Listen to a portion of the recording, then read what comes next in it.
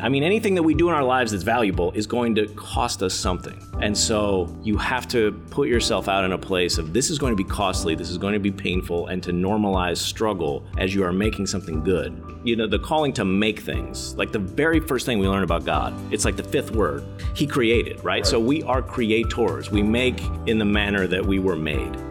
My guest today is John Hendricks, who is an award-winning illustrator. He worked for the New York Times. He's a professor at a major university. He illustrates all kinds of things, including books about Jesus for children and graphic novels about heavy topics like Dietrich Bonhoeffer's execution. He's also a really interesting man, an elder in his local church. I'm delighted to have John Hendricks with us today. From the Center for Faith and Work here in St. Louis, this is Working with me, your host, Dan Doriani. Here we strive to fire the imagination of Christians who long to practice their faith in the workplace. Through conversations with doctors, athletes, teachers, executives, and more, we seek to engage those who desire to do significant work, to practice love and justice in their work, and who dare to change their corner of the world through that work. So I have John Hendricks with me today. He is almost a freshly minted professor, full professor, which is a big deal, at Washington University here in St. Louis, which is one of our nation's fine universities. That's right. And John is not, a physicist. He is not a medical researcher. He's an artist, illustrator with a nice resume and some really nice books that he has illustrated for children, some books he wrote and illustrated for children. That's right. And some books. Double thread.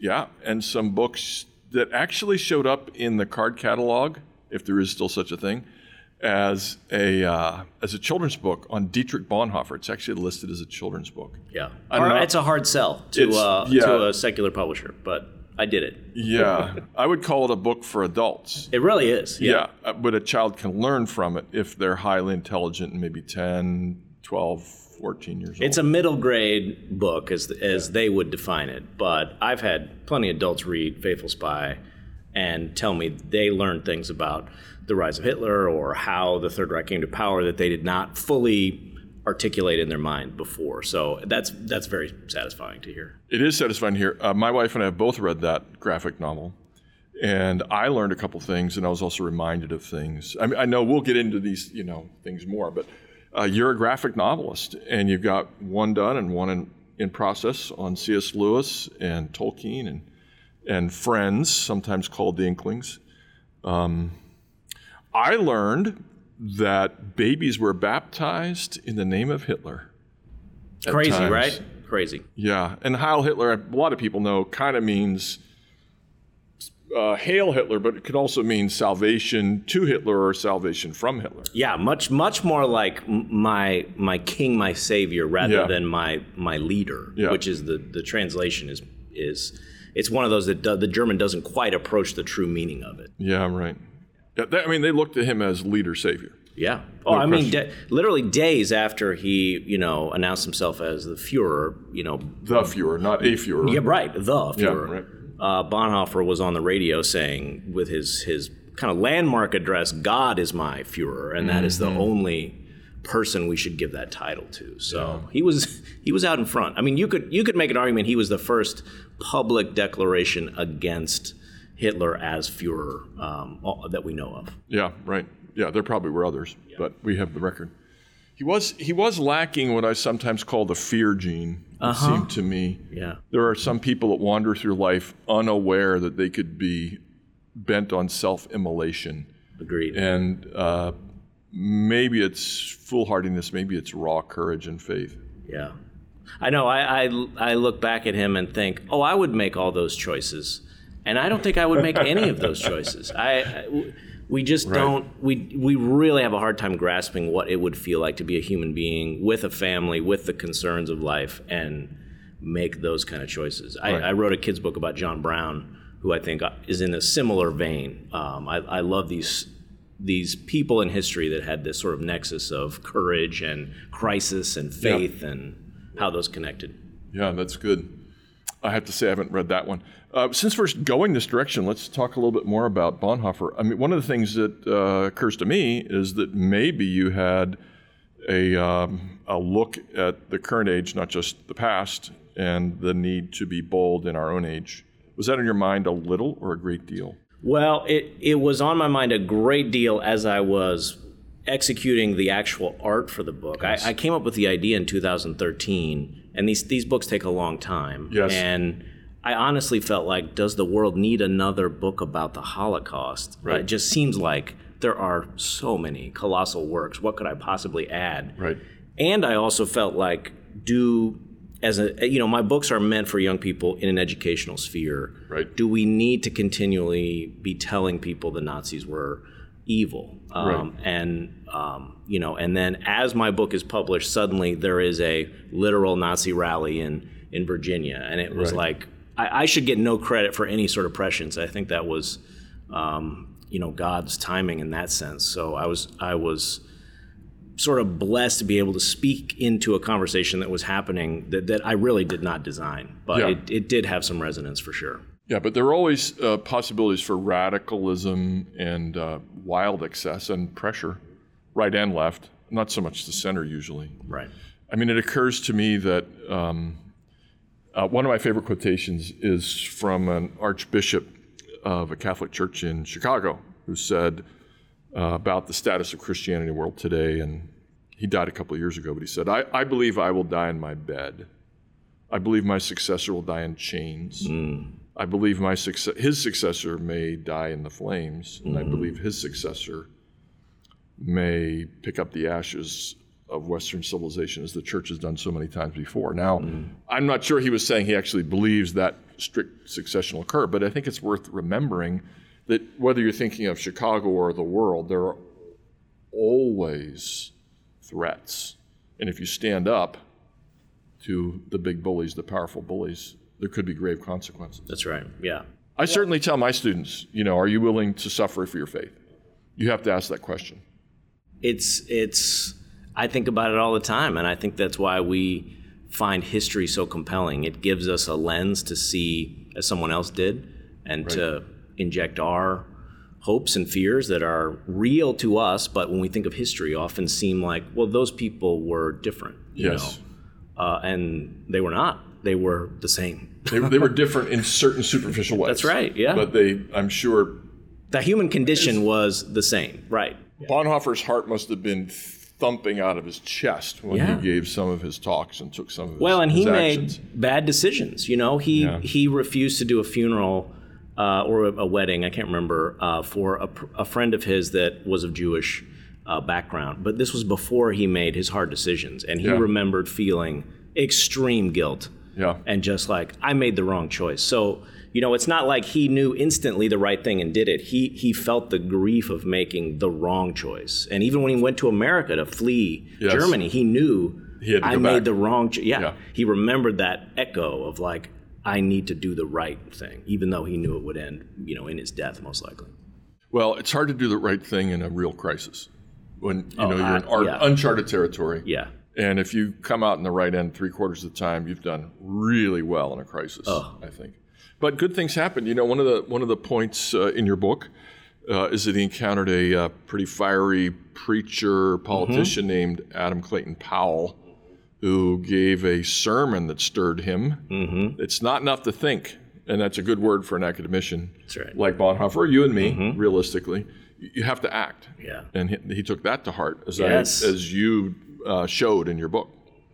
Yeah, that nexus of the civil rights, the early civil rights movement in America, and Bonhoeffer's own experience, it was like the perfect little cauldron for him to take, his love of God and his love of God as like being present in God's church, right? He loved the idea of the church. Yes. And then to see the African American experience and to say that it's not just mental assent. It is, there is a doing. Yeah. And then he saw that played out in America, and as his friend Frank Fisher took him around, and he was, they went to a diner together, and they were told they couldn't eat together, and Bonhoeffer could not. Fisher being black. Fisher was black from Harlem. Right. And, Bonhoeffer wrote home and said, can you imagine something like this happening in Germany? Yeah. And what's happening in Germany is not refusal of meals, but That's right. extermination. Yes. So that dissonance early on, he felt it. And then, he fell in love with the Negro spirituals, and he carried with him that sense of the American black experience to Germany with him. So it prepared him. Yeah, really did. To see black Americans and Jewish Germans, if you will, as being in a somewhat similar situation. Not identical by any means. Right, as he would say, the other. That the church is really otherness. Christ is only present in his church, which is not you, but the outside of you. And so he saw otherness as the Christian experience. Well, and he also liked to tell happy stories about Samaritans, for example, who do exemplary things in a society where they were the offscouring of the earth, the Samaritans were, that is. So one thing and I'm going to ask this question. The Bonhoeffer book is not what anybody would call pretty at all. And I don't think you go for pretty in general. I mean, I'm not saying your work is unattractive. I don't make the Thomas Kincaid level. Right. It's not saccharine, maybe. Like it's not sweet. It's not. The Book of Kells, sort of look at that green, at that blue. Yeah. How do you get those colors? That's right. It's why did he put brown, red, and green and black beside each other that way? It's really easy to understand, I think, intuitively, why you did that with the Bonhoeffer story. But I would love to hear you talk about color choice in a difficult story. Yeah. But also, Miracle Man is not, it's I wouldn't use the word beautiful. I would say it's attractive, it's striking, it's excellent, it's arresting visually, but I wouldn't call it pretty. Yeah. Yeah. It's not. Miracle Man, and by the way, just for everybody who's listening, is a children's story, maybe pitched at 7-year-olds. Mm-hmm. Most something picture like books that. are, 4 to 8, something like that. Yeah. So 4 to 8-year-olds, and it's the life of Jesus, which I think, by the way, it's an outstanding book, if I may say so. Thank you. But talk about your color choices, maybe first the Bonhoeffer and maybe children's illustrations. Yeah, it's such a good question, because I do think color and beauty can be relaxing and soothing and pleasant, right? That is one function of beauty, and that's a good one. Even anesthetizing. Yes. that is, again, a communication goal. But for me, that was not my goal in using color. It was a communication tool. So in Bonhoeffer, there's 2 very striking colors, this teal and then this bright red. Yep. And the black of the ink, right? So, and then Hitler kind of gets the red colors, Bonhoeffer gets the teal, and then as their story overlaps, the colors overlap, and those 2 colors vibrate. Yeah, they're very unsettling. It's unsettling. That is exactly right. Yes. It is not, you don't sit there and think, oh, this is so relaxing. Yes, that's right. And one of the reviewers, I just loved this. She's like, they were writing, I love this book, but it was just, as the colors were so disturbing. And I was like, yes, that is exactly right. Yeah, she's like, there's this dissonance in the color. And I'm like, thank you. Yes. Constant clash is how it felt to me. You have to fight through some of the color at some point, which was intentional and made some people mad. But yeah, the idea was to ratchet the stakes up visually along with the story, which is one of the fun things you can do. It's a trick, really, that an artist can do that a writer, necessarily can't. Yeah. Miracle Man. Let's talk about that one. Yes. Since I've read that, and I've read it to my grandchildren. Oh, good. And they liked it. That's the real audience, yeah. Yeah. And they're 4.5, 7.5.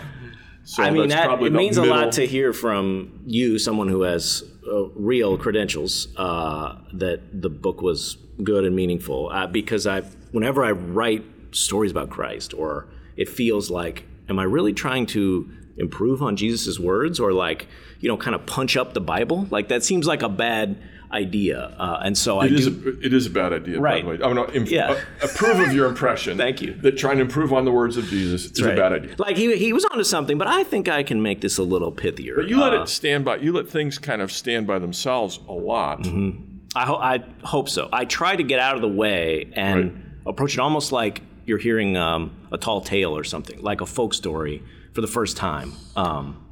And I love that idea of reinventing something we think we know, maybe through pictures or words or a collection of those two things together. You clearly did research. Well, thank you. I did. I'm glad it was What did you research? apparent. Why did you think you had to research?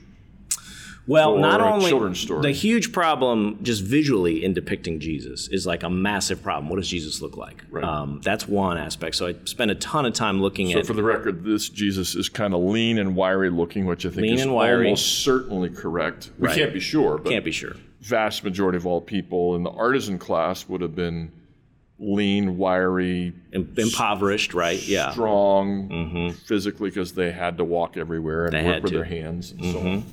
At one point, I was going to have him wear a black robe. I thought that was an interesting metaphor, but a little research, of course, black dye, very expensive, so that would not have been what he Right. wore.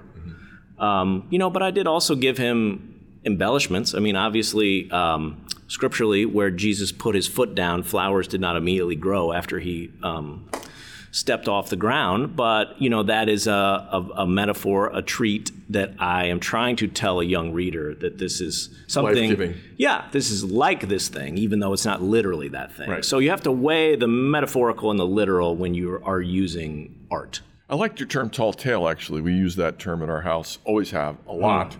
And a lot of tall tales have been fabricated Right. in the Doriani household. Yes. And a child who, speaking dogs and monkeys who are smarter than the scientists who study them Yes. abound Yeah. in these worlds. And, by the time a child is 4, they usually have a pretty good grip on what's tall tale and what's real. So I think it's fine. Children get metaphor at an early age. Well, so I've had some people complain about Miracle Man for one particular passage where Jesus is performing the miracle of loaves and fishes, and in the book, a girl delivers him Yep. the meal, not the boy. And lots of folks are very upset about me changing Scripture. And of course, they're not pointing out that I'm also, having Jesus turn birds into words and make fish, form sentences on the ground. So there are things that people find literally upsetting where metaphorically other pictures can do things that they don't register in the same way. So it's back to your question about color. The color was meant to change your point of view. I think of color as a communication tool. So what is it trying to do in this passage? Is it drawing your eye to this one thing? Is it making you see a tree in a different color and makes you think of it in a new way? Yeah. And of course, focal point. Yeah, right. Yeah. That's good. So this sounds to me like a very natural work to you, but it's not easy. You said it took several years to write Bonhoeffer. I'm guessing it wasn't a weekend's enterprise. That's true. To write anything, probably 1, 2, 3, 4 years for most projects from first Picture book I can do about a year. Okay. From the very first thought till being done? Well, oh no. I mean, the actual execution of it is about a year, but a couple years ahead of that where I'm kicking it around. Right. But graphic novels, the Bonhoeffer thing, that was a full 4 years, 5 years. So tell me about work a little bit. So why do you do this? Well, it's part of it. I mean, obviously, if I have it right, you worked for newspapers. I do. Got some awards, like some important newspapers, maybe even. I've had a few. I've worked in a capacity as an editorial illustrator. In that sense, working for magazines, newspapers. Yeah. That means they're calling you with an article. You read it, and you give a piece that presents the point of view of the article, but also through the lens of your own editorial idea. Right, and you might ask them to change things a little bit. Yeah, or say, I don't necessarily want to illustrate this piece. I mean, that's also an option. Okay. I don't necessarily want to. They think you should illustrate this way, and you say, I'm sorry, but I can't put my name on this particular thing. Thank you very much for your proposal, but it's not workable. That's right. Right? And to be honest, most of the days now, if I turn down a piece, it's less for content and more just for time. I mean, that's a gift that I've had the last few years, is to be able to spend more time on my books and do the work I really want to do, rather than doing another spot for Golf Magazine or something. Yeah, right. Yeah. So let me go in that direction. This is a podcast about faith and work. And my guess is there have to be, low tens of millions of people in America who, could make some money or plausibly. I mean, 2 of my children have sort of become the in-house artist for their, and one was kind of earning $100 an hour as a side gig for a while in her career, doing things like chalk art for restaurants. I mean, she's good. That's great. But it's not her job. Right. I'm guessing there are probably 10, 20, 30 million people who have some pretty serious artistic ability. Oh, which I'm just 100%. hinting. It runs, my grandfather was a painter. Yeah. My wife, 2 of my kids. It just floats around. I have none of it, just to be totally clear. But it floats around in certain families. Yeah, it's true. And some people try to make a living doing things like drawing corn for, shop and save grocery stores. What would you say to the many, many, many people who are artistically gifted and it's probably not going to be a career for them? Mm-hmm. You do not have to get paid for your work to be a real artist. I think this is the number one thing I tell people. The idea, this is an American idea, that for your calling to be real, it has to pay the bills. And I just disagree with that as a Christian. The calling to make things, like the very first thing we learn about God, it's like the fifth word.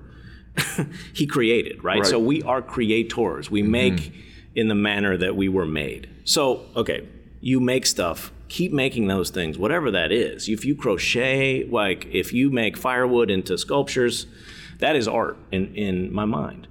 And it adorns your home. Absolutely. And it enriches life for your friends. It's gifts to other people. It's absolutely. Then there's this other thing of art being a career, a commodity, and that is another art form.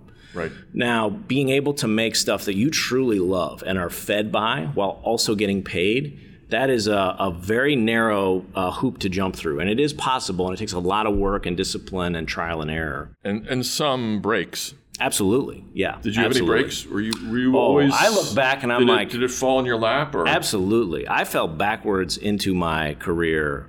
I don't know how it happened. I mean, I moved to New York for grad school. I'm a guy hustling on the pavement trying to get work. I get a few things. I got to think of the Village Voice. As an artist, showing my work. Like basically, it's like an actor. You just go around and deliver your portfolio.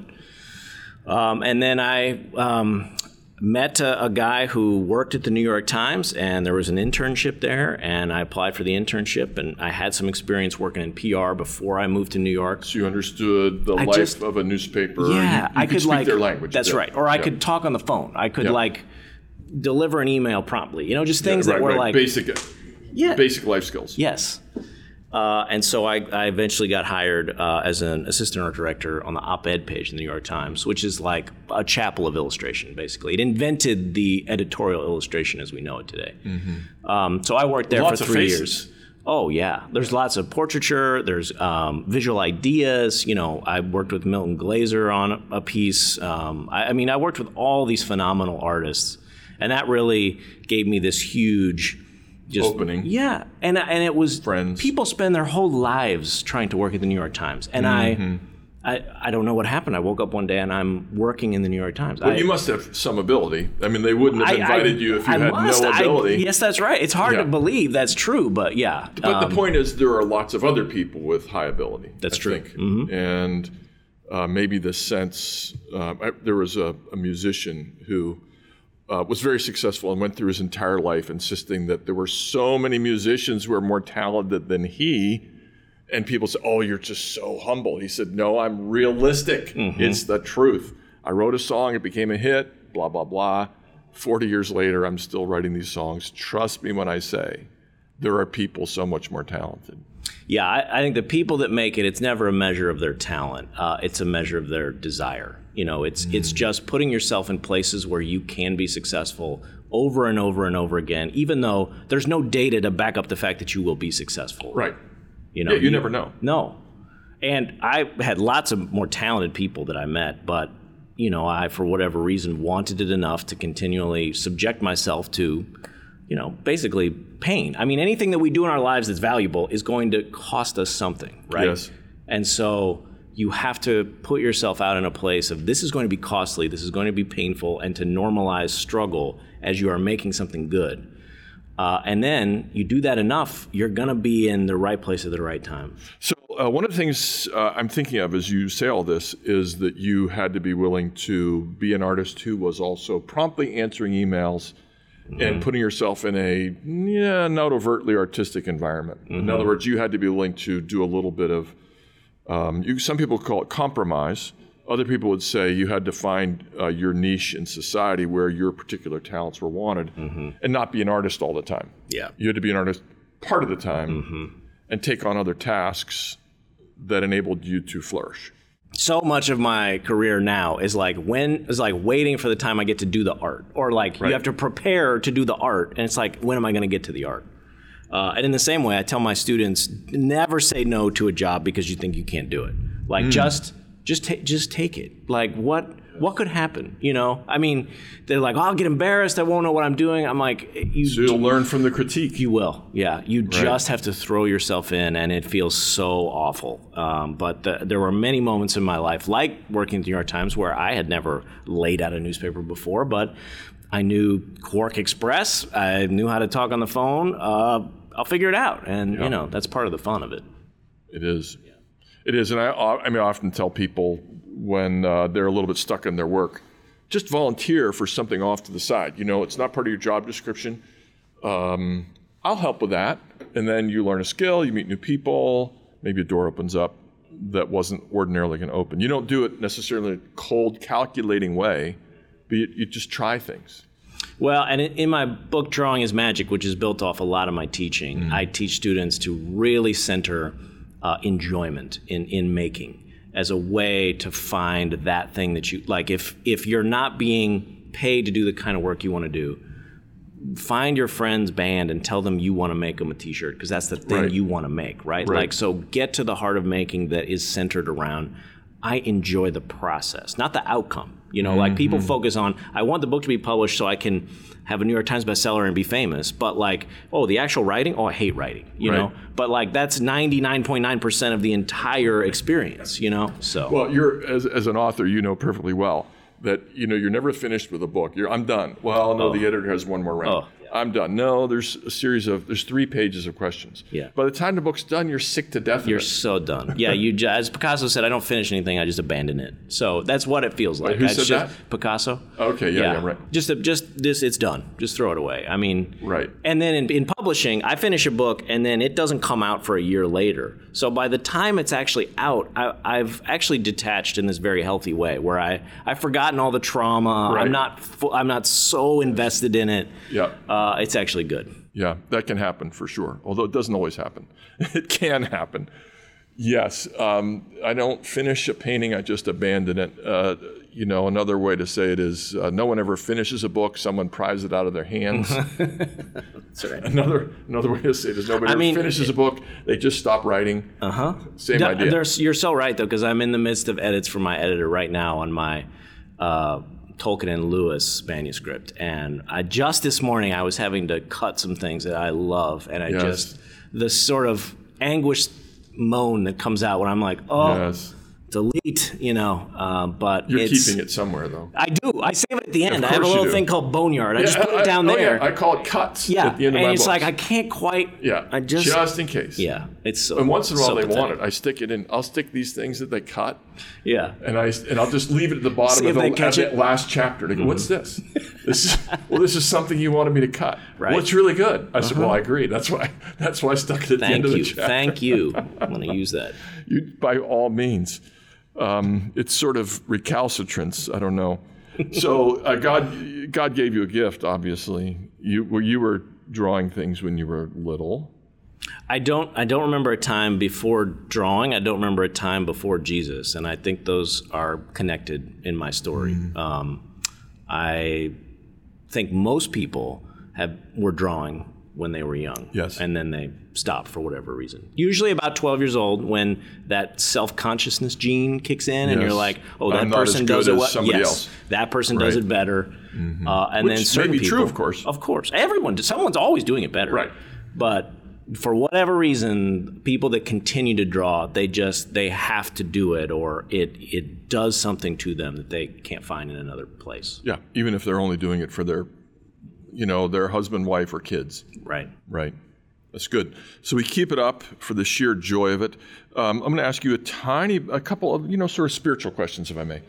Do you pray before you draw? Do you pray as you draw? Okay. Do you pray that your work will bring light, joy, peace, love, understanding into this world? How do you offer it to God? So that's such a good question. It's such a good question. I am afraid of thinking too highly of my own work, right? So I rarely pray versions of, Lord, let this work go out and do your great bidding. That doesn't sit right with me. Usually it's prayers to humility, although I am not above praying that a particular passage of a drawing would go well, especially when I do watercolor over pen and ink. And so, you got one pass on some of these things, and there's just sometimes it's like, okay, Lord, it's your will. I hope this goes well, but I do pray. I draw during church. That's actually one of the periods where I feel the most connected to drawing as a worship form. You draw what the pastor's it sounds crazy, yes, but I'm basically jazz improving to the pastor's sermon. Even remotely crazy to me, because it's great. My daughter I mentioned would just draw during church. She didn't. Some take notes, others draw. Because I cannot watch someone speak to me without 2-3 minutes in, I'm somewhere else. So the hand moving, I can hear better. Yeah. And there's folks in my church that crochet or do various hand things while listening, and it's a version of that. It's just I draw, and when I'm drawing, that's when I actually enjoy drawing the most. And so, when even if nothing ever comes of it. That's right. Just the act of, it's like kids on a playground. No one. When you watch kids on the monkey bars, no one's like, you're doing it wrong, right? It's just the act is to enjoy, right? So art as play is a thing that we have completely lost.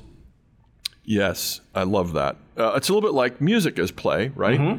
When a child or an adult is noodling around, you don't say, well, you can't play those notes. Well, I just did. Yeah. And I understand if it's a person with some sophisticated understanding of musical theory that I didn't follow the Dorian mode as you think I should have. Right. But it sounded good to me. Yeah. And I may do something with it someday. That's right. Right. So you do try to love God and neighbor through your art, though, especially the art that's deliberately public. How do you conceive of that? Let me put it this way. We like the phrase around here, changing our corner of the world. We're not going to change the world, but we might want to change one corner of the world. How do you try to change your corner of the world through your art? What's your goal? For me, art making is deeply connected with sharing, with otherness. I think there are people in the world that can make purely for themselves, and that is why they make work. But I think that percentage is actually very small. I think those people are the exception. That most of the time, we are longing to communicate something with someone besides ourselves. Right. By which you mean art or music, or maybe you're a storyteller. That's right, a writer. Or, if you were, I do this as an exercise with my students, my graduate students. If you were on a desert island the rest of your life, you had all the provisions in the world, would you make art? And if you did, what would you make? Right? If the idea of sharing it with others was gone, how does that change your frame of what you think art making is? What's your answer to your question? I honestly, I don't know if I would continue to make the same things. I think I might do ceramics. I don't know. I think I would focus on something that had such material and physical enjoyment that it was made purely for that moment of making. But to me, sharing my work with others and thinking about, I'm sweating all the details on this book on my drawing table. I'm done with it, and then many times I forget that it goes out into the world and children check it out from a library and have an experience with it. But I'll hear from them, and that's wonderful. That's some of the most satisfying things, is to hear kids being, responding to what you've made. So what have you learned by working as an artist that you would never have learned otherwise if you'd been a bricklayer or a marketing guy or something?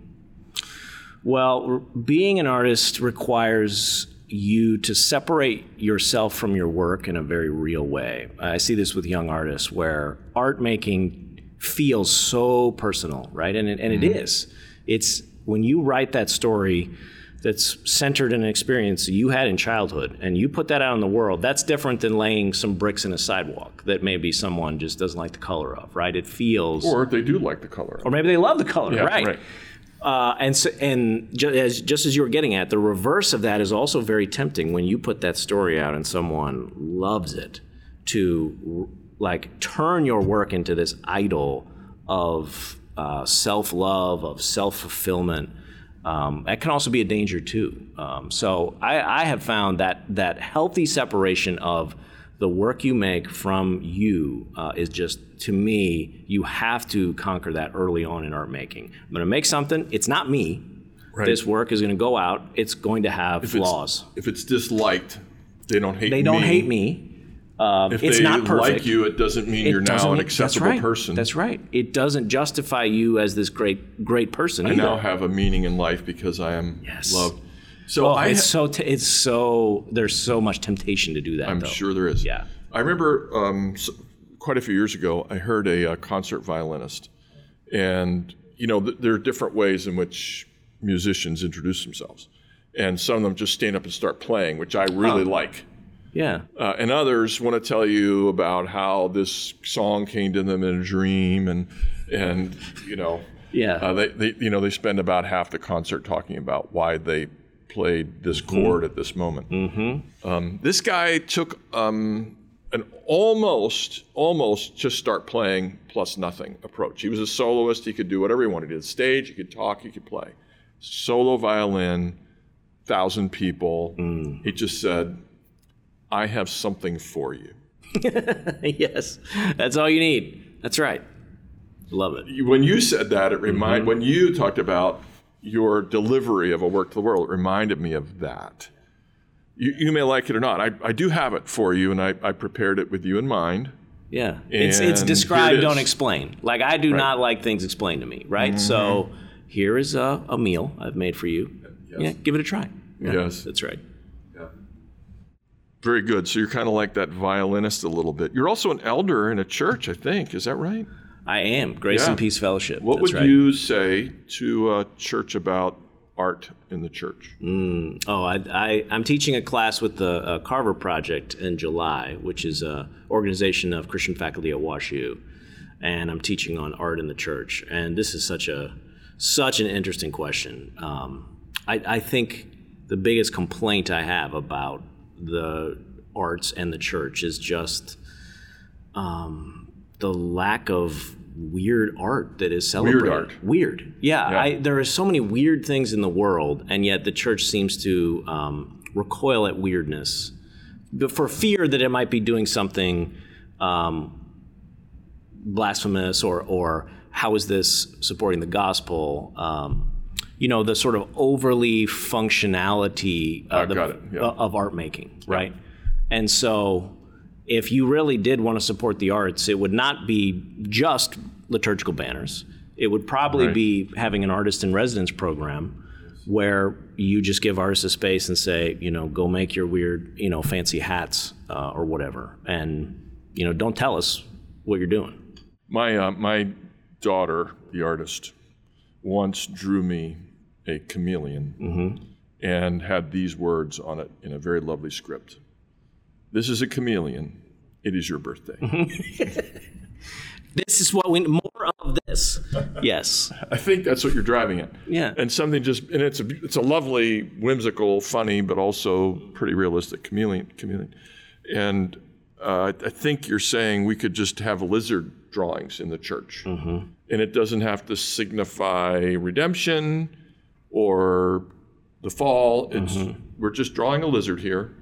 Well, Jesus seemed to be very interested in surprise or things that were unexpected or reframing your expectations on what you think religiousness is.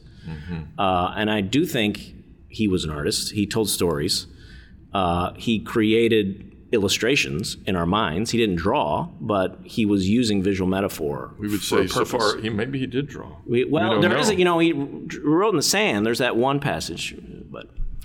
But yes, he was certainly an artist, and of his poetic speech, which we don't recognize as poetry, but it abounds. Right. It's just for the sheer literary beauty at times. I mean, when I read it, I think it's beautiful. It could be an ordinary prose, and it would still have the same content, but it's beautiful. Yeah. Just for fun. And some of his parables are just great stories. They're great. And they're mysterious. They're not immediately evident what the conclusion is. And I'm not saying art solves all the church's problems. I just mean that I just wish the church would embrace mystery and things that are unusual and maybe don't have an obvious and clear answer. Not essentially looking always to the functionality. Correct. What I'm hearing you say. Yeah, that's a good word. All right. So, do you have anything else you want to say about your career? I want to move to toward some of our standard questions for a minute. Do you have anything else you want to talk about that we haven't squeezed in? No. The only thing I want to cover about this is I think a helpful metric when thinking about art that people don't understand is I think of two big bubbles of mystery and clarity. And art can do both of those things, help unpack those things very well. And I think a good artist, like when I'm doing the story of Bonhoeffer, I'm trying to bring clarity to something that maybe is needing that. And a lot of artists are trying to actually enhance the mystery of something. And so occasionally, art will do both of those things simultaneously, increase both clarity and mystery. I think of like a rainbow, right? It is so clearly a demonstration of beauty and so clearly mysterious, right? Yes. And so there are these magic moments where art can do both of those things. So that's often what I'm aspiring towards. Yeah, but mystery is a good way of saying it. I mean, sometimes we're moved and we don't exactly know why. We were actually talking before we started about lecturing. And you and I both know that you were saying we have to be entertainers, but sometimes we're, we appeal to the mystic dimension of the human soul. We don't even know we're doing it. We suddenly see that maybe somebody's in tears, or somebody's laughing for unknown reasons, or the room is eerily quiet, and we're not sure how that happened. Right. But we were well prepared. We're doing our best. Yeah, you entered the moment willingly. Happened. Yeah, that's right. Right. Okay, so we talked about a whole lot of things. One question I like to ask. So if we almost hit this one. If somebody is a commercial artist, they think, well, I just draw labels for canned goods or frozen. What would you say? My work is meaningless. I'm not putting a ding in the universe. I aspire to be like you, John. Yeah. How can I be like you? How can my work be meaningful? What would you say to a 24-year-old who's a commercial artist working for, a manufacturer? Make those things. If there's a calling on your heart to make stuff, do it right now. Don't wait till someone pays you to do it. Just start making that thing you want to make, first of all. So if you're tired of doing chickens, do chickens, and after you're done with the chickens, go home and do something else. That's what I did. I literally did poultry brochures. In my first job. Yeah, I designed for this chicken feed company. Yeah. And there is such honor in a craft and a trade that's well known and well loved, and making art for consumer goods like food is worthwhile. It's providing clarity. That's what design is. Tells you what you're going to buy. Yes, design is a function of clarity and hierarchy, and those are things God loves. So you are. I was at a lecture once, and someone said, raise their hand, and you said you worked in advertising. I think advertising is of the devil. Oh. And I said, oh, okay. And he's like, well, because it's lies. It's just taking things and turning them into lies so people will buy them. So inside this box, there are not Wheaties. There are cockroaches. Well, I said a version of, but what if you had a good product and you really wanted that product to be out there? I think you're sort of using... Yeah. Right. So anyway, I think the box is all fallen, okay? We know that. And there are redemptive forms, of every job, profession. There are fallen versions of that profession. So I think it's wrong to sort of pick the weeds out of the wheat. And art is like a cell phone or a shovel or a microphone. It's a tool. You can use it for evil, but it doesn't mean it is evil. That's right. You use shovels. You can hit somebody in the shins with a shovel. That doesn't make shovels evil.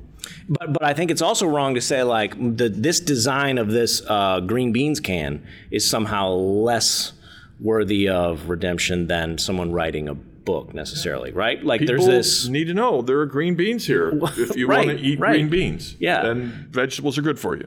for some people, beautiful labels are their calling, and it is a task of making things gorgeous, and that is holy and good. Yeah, thank you. That's really good. Let me ask you a few questions. What do you do to play or to relax other than draw more? I know it's so true. Like Yeah. my thing I do when I'm not working is do different work. Is my Okay, It's so not when you healthy. relax, you draw. I do draw Sometimes. for fun. Yeah. But what else do you do? I love my garden and my yard. I like dirt. I like the process of planting and basically designing, but with living things, you know. So that's one thing I love doing. A lot of plants are beautiful. Oh man, God it's a master class in shape, contrast, form, Shading. It's great. Yeah. That's good. What do you play with your kids? 15 and 12. It's a little. Man. They're not 7 and 5. They're not. Do you play board games? So I am a huge board game fan, and for whatever reason, I failed as a parent in many ways. My daughter will play super complicated games with me, and my son will have very little of it now. We have had a thing. We all love Star Wars, so we have. Action figures?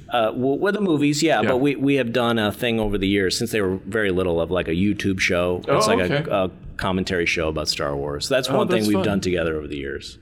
It's like doing something creative where we write the script. Artistic and it builds skills. And that's right. You can laugh at how it turns out, maybe. And they watch them back through the years, and now my son's getting the age ever where watch them. It's on my YouTube channel, so you can find it. I don't really put it out there, but every now and then someone will find it and be like, "What are these?" But my son, he's just at the age now where it's like he's just a little too cool. He's just like afraid, like, "Oh no, somebody's gonna find this." Yes, that's great. That's good. So you write books, you illustrate books. What books do you like to give to your friends to read? Oh, man. I was telling just earlier, I'm rereading Dune right now. The books that I read as a kid were fantasy, Yeah. Dune is especially the first volume, I think. Oh, it's a masterpiece. Somebody put some extensive research into that. Oh, it's gorgeous. The prose is great. I forgot. I read it in high school. It's deeply ecological as well. It is. It's this great commentary. The prose is beautiful. I forgot how well it was written. Anyway. I think he ran out of gas toward the end. Well, he was probably, like all of us, like cashing the check. The editor was telling him, like, these Dune books are selling like crazy. Like, you got to do 10 more. Oh, I didn't know that. Well, that'd be my guess. Yeah. I thought you said you know that. Oh, no. I'm sorry. I'm speculating. Okay.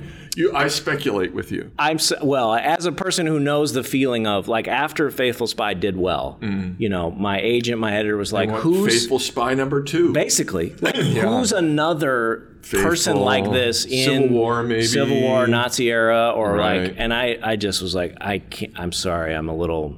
I really want to talk about Tolkien and Lewis and how much they loved smoking pipes together and reinvented fantasy. And they're like, we're not totally sure about that. We're not sure about the market for pictures of men smoking pipes. Again, yes. I somehow sold them a graphic novel about a German theologian, so I feel like the whole pretty theme invincible. is pipes.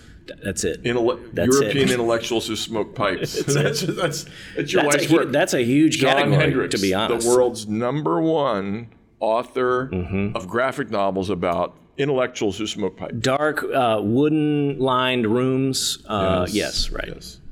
Well, that would be quite an Wait, what were we talking about? Things you hand... Oh, okay.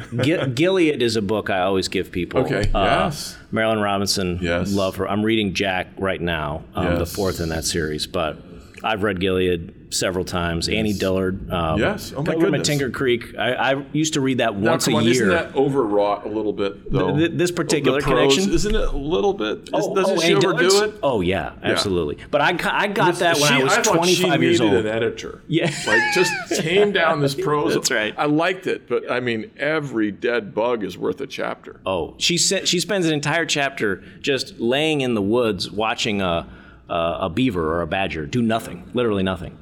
Yeah, I tried to get my wife to read it. I love The Writing Life is another book I love of hers. So don't take, listeners, do not take it as derogatory. Send all hate mail about Annie Dillard to Dan I Doriani. deeply admire Annie Dillard. I just thought Pilgrim at Tinker Creek was a little bit overdone. I'm amazed at how we read similar books, or maybe not amazed.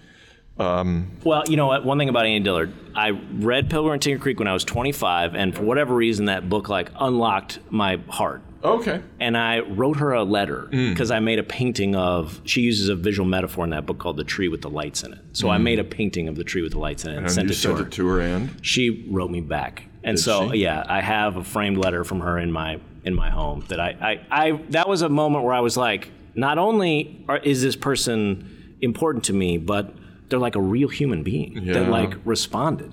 It was a crazy moment of like, oh wait, maybe I could do this, But that's interesting. Put aside all practical considerations. What would you do differently? What other job might you take for 1 year? I know that what you might most want to do is have unlimited time to work on graphic novels. That's right. I accept that. Yes. But let's suppose that you're going to do something significantly different from that. I think I would. Well, I remember vividly telling my parents that I wanted to be a puppeteer and a Air Force pilot, and that didn't work out. That particular combination, there wasn't a lot of university programs. I think that's called drone flying. Yeah, drones. that's right. Yeah. Air Force pilot, really? I don't know what. I must have seen Top Gun. I don't know what. I just vividly remember my parents sort of like being polite, but like puzzled. That's not gonna. Yeah. Yeah, they were very supportive, though. That's not going to fly. You didn't want to say that. Yeah, normally they're so supportive. So to see the sort of immediate, like, well, okay, you're avoiding my question. I'm sorry. What would you like to do? Would you? I always wanted to go to seminary. So if I could be a professional seminary student, you could probably do that for a semester anyway. Okay, I love sabbatical. That's right. Yep. I love music, but I'm not a very good practitioner of music. So I think if I had just time to reinvent, like learn songwriting or the acoustic guitar, or I love the idea of the singer-songwriter. It probably in the same way the author-illustrator, like that ability to craft something that exists in space temporarily and is gone as a song. Yep. Very interesting conceptually. Yes. Yeah. Somehow this reminds me of Oscar Isaac, the actor. Oh yeah. I think he's in Star Wars. Yes, that's right. Poe Dameron. And he's quite a musician. Did you know that? He was at Llewyn Davis, and inside Llewyn Davis. He did it all himself. Okay. He was a professional musician for a while. Oh, I didn't know that. Yeah. So all the songs that Llewyn Davis plays, he plays and sings with I think, with no extraordinary embellishment. That's those things when like actors say, "Oh, I spent 6 months learning this skill." He actually was a musician. I'm secretly jealous of the ability to I want to devote 6 months and learn the nunchucks or something. For this is why I'm a university faculty member. You're not quite following the question when you talk about nunchucks. I'm sorry. Can we cut that out of the? If you were. We've kind of covered this, but I'll give you a minute if you want to say what word would you give to a talented newcomer to your field? This is the thing I regret in my own practice, was I was not patient. I did not know how long it took to do good work. I did not know how long it would take to become good at my craft. I did not publish my own book until 10 years out of undergrad. And if you had told me when I graduated college that my first book would come out 10 years later, I would have assumed I was in some sort of coma for most of that time, that I'd had some sort of accident. But no, it just takes a long time to figure yourself out, to learn the craft, and to get a lucky break. And you gotta be persistent and patient that whole time. And that's a long time to walk through the wilderness, basically. Especially when you're 23. I mean, 10 years is, my goodness. And everyone tells you that your 20s are like the best time of your life. That's basically a fiction. It's kind of like money. I think it's like being engaged. Yes. Yes. You're just waiting and That's waiting. right. I mean, you have no real career, you have no Right. family, you have no Yeah. influence, Not much money usually. right? You have a great strength, but you can't do what you want with it.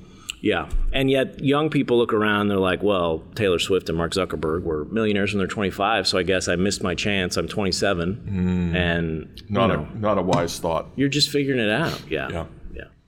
Yeah. Yeah. Last question. Who should I interview next? Oh man, so many thoughts about this. So I met a wonderful artist in Nebraska recently. Yeah. Okay. She is Graphic visual artist? Oh no, a singer-songwriter. Okay. Right. Her name's Hope Dunbar. She is a really interesting person. Writes amazing songs. I just talked to her on a podcast she did last week.